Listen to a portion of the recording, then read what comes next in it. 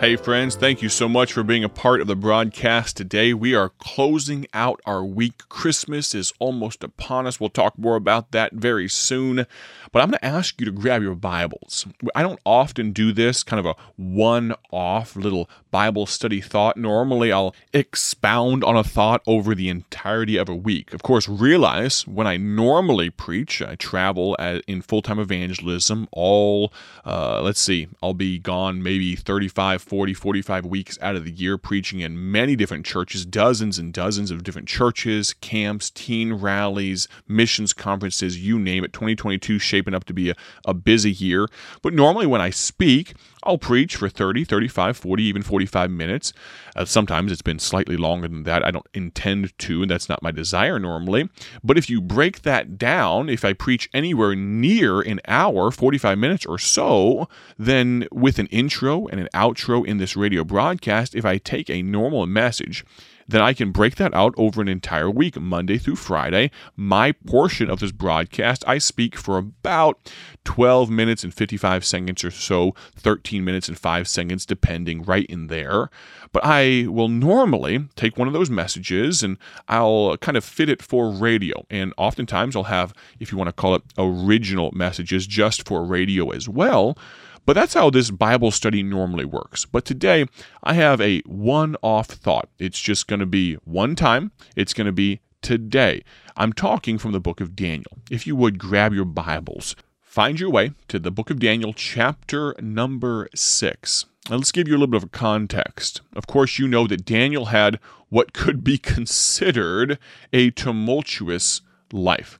Kind of here, there, and everywhere. He grew up in his home country, but of course was taken away from there by an opposing force, by another nation. And of course there was some upheaval in that nation where he was effectively a slave. Of course, he had preferential treatment. He was definitely one of the big wigs in the government there. But you must realize that it was not his home place. It was not his home nation. And there was a changing of the guard, if you will. The regime changed. And now in Daniel chapter number 6, Darius is the king. Daniel 6, verse number 1 says this: "It pleased Darius to set over the kingdom 120 princes, which should be over the whole kingdom, and over these 3 presidents, of whom Daniel was first, that the princes might give accounts unto them, and the king should have no damage." So what he's really doing is, Darius is basically the king of the known world at that time. He had wide swaths of land. He had many nation states that were under him. And so he set 120 presidents, or princes, if you will, that would adjudicate and would kind of be governors over these different areas. If you want to think of it as 100 different states or so. And over them were 3 presidents. What we're doing is, it's kind of delegation of command, delegation of leadership. You have 120 princes, then 3 presidents, and of whom Daniel was first. You can make the case that he was effectively like the prime minister. Verse number 3. "Then this Daniel was preferred above the presidents and princes, because an excellent spirit was in him, and the king thought to set him over the whole realm." Now, realize the whole realm, as I just mentioned, was the entirety of the known world. It was not just one city.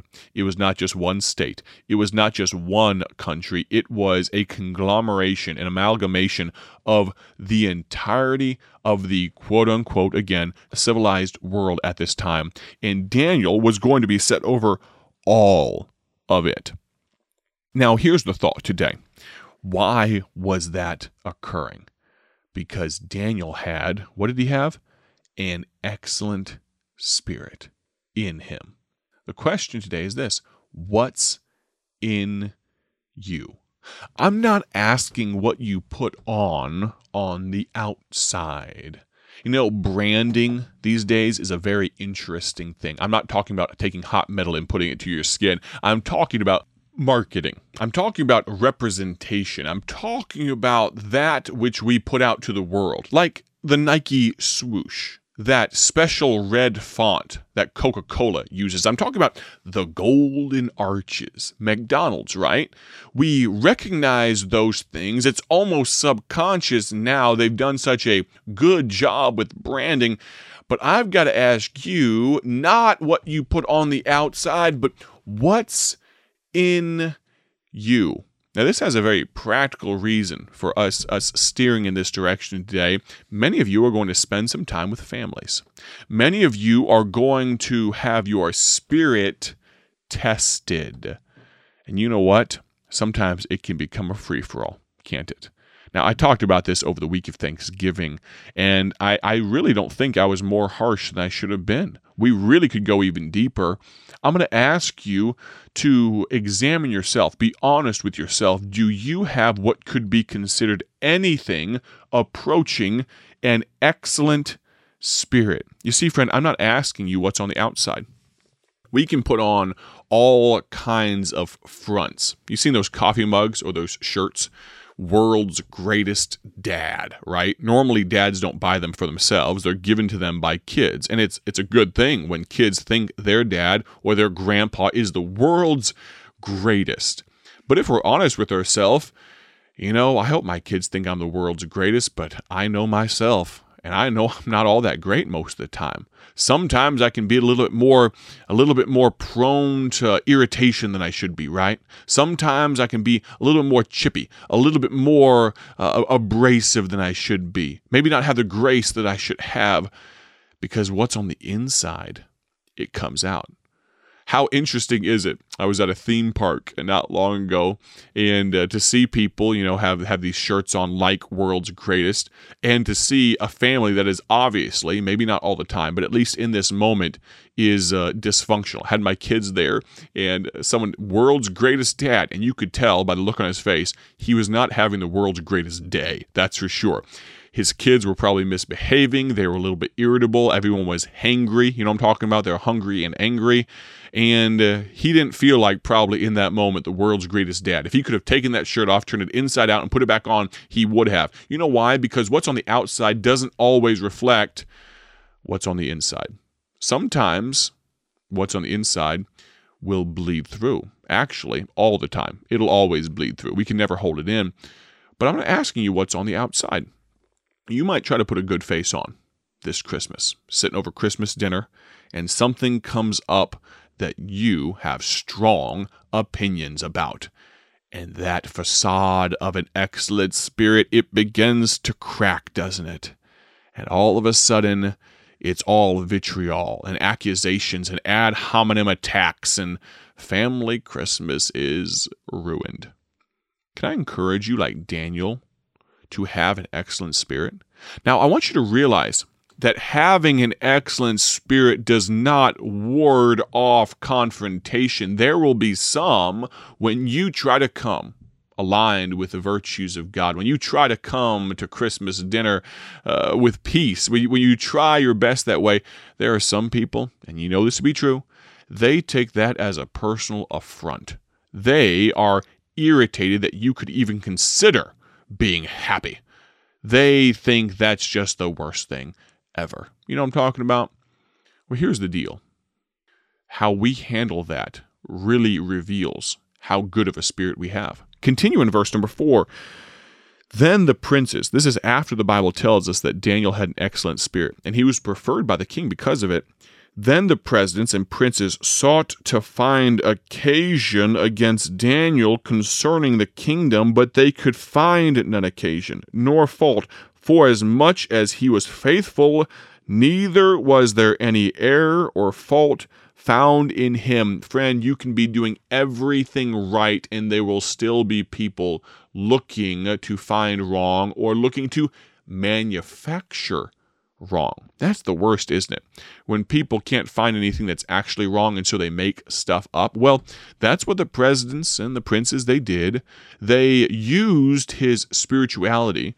They used his prayer life against him. Verse 5 says, Then said these men, We shall not find any occasion against this Daniel, except we find it against him concerning the law of his God. Can I tell you, friend, when people can only find a problem with you as it relates to the Bible, when they have to manufacture things, when they have to make it illegal to worship God for you to have done something quote-unquote wrong, then friend, you may just have an excellent spirit. Could I encourage you this Christmas to do your best to have an excellent spirit? We read from, I think it was Psalm 63 or so. I'm gonna jump over there for just a moment. I'm gonna turn to my Bible. Maybe you'll find your place there. I didn't have this in my notes, but I feel it's pertinent to talk about Psalm number 63. There we go. Here's what Daniel said: "O God, thou art my God." We read this verse on Monday, but I think it's pertinent to bring about again. "Early will I seek thee," he says. "My soul thirsteth for thee, my flesh longeth for thee in a dry and thirsty land where no water is." Now, we just read verse 1 on Monday, but verse 2 says this: "To see thy power and thy glory, so as I have seen thee in the sanctuary." Verse 3, "Because thy loving kindness is better than life, my lips shall praise thee." I love that line from verse 2, "To see thy power and thy glory." See, friend, think about Moses. When he spent time with Almighty God, when he came back, his face shone. His outside matched his inside. So often we try to put on this front, we try to put on this facade, we try to fool people. Can I tell you, when you spend time with God, there's no reason to fool people. You display the power and the glory of an almighty, all-merciful, all-knowing, omnipresent God. That's what we should look for. Let me encourage you, as you dive into this time with maybe some high-friction individuals. You know that Aunt Myrtle, the one that always says what's on her mind, the one that everyone thinks, "Oh, no," and she launches into one of her diatribes. Let me encourage you, have an excellent spirit. Let people know, not even through your outward or overt actions, but just by your spirit, that you've spent time with God. I know we're approaching Christmas very quickly. I want to say Merry Christmas to you.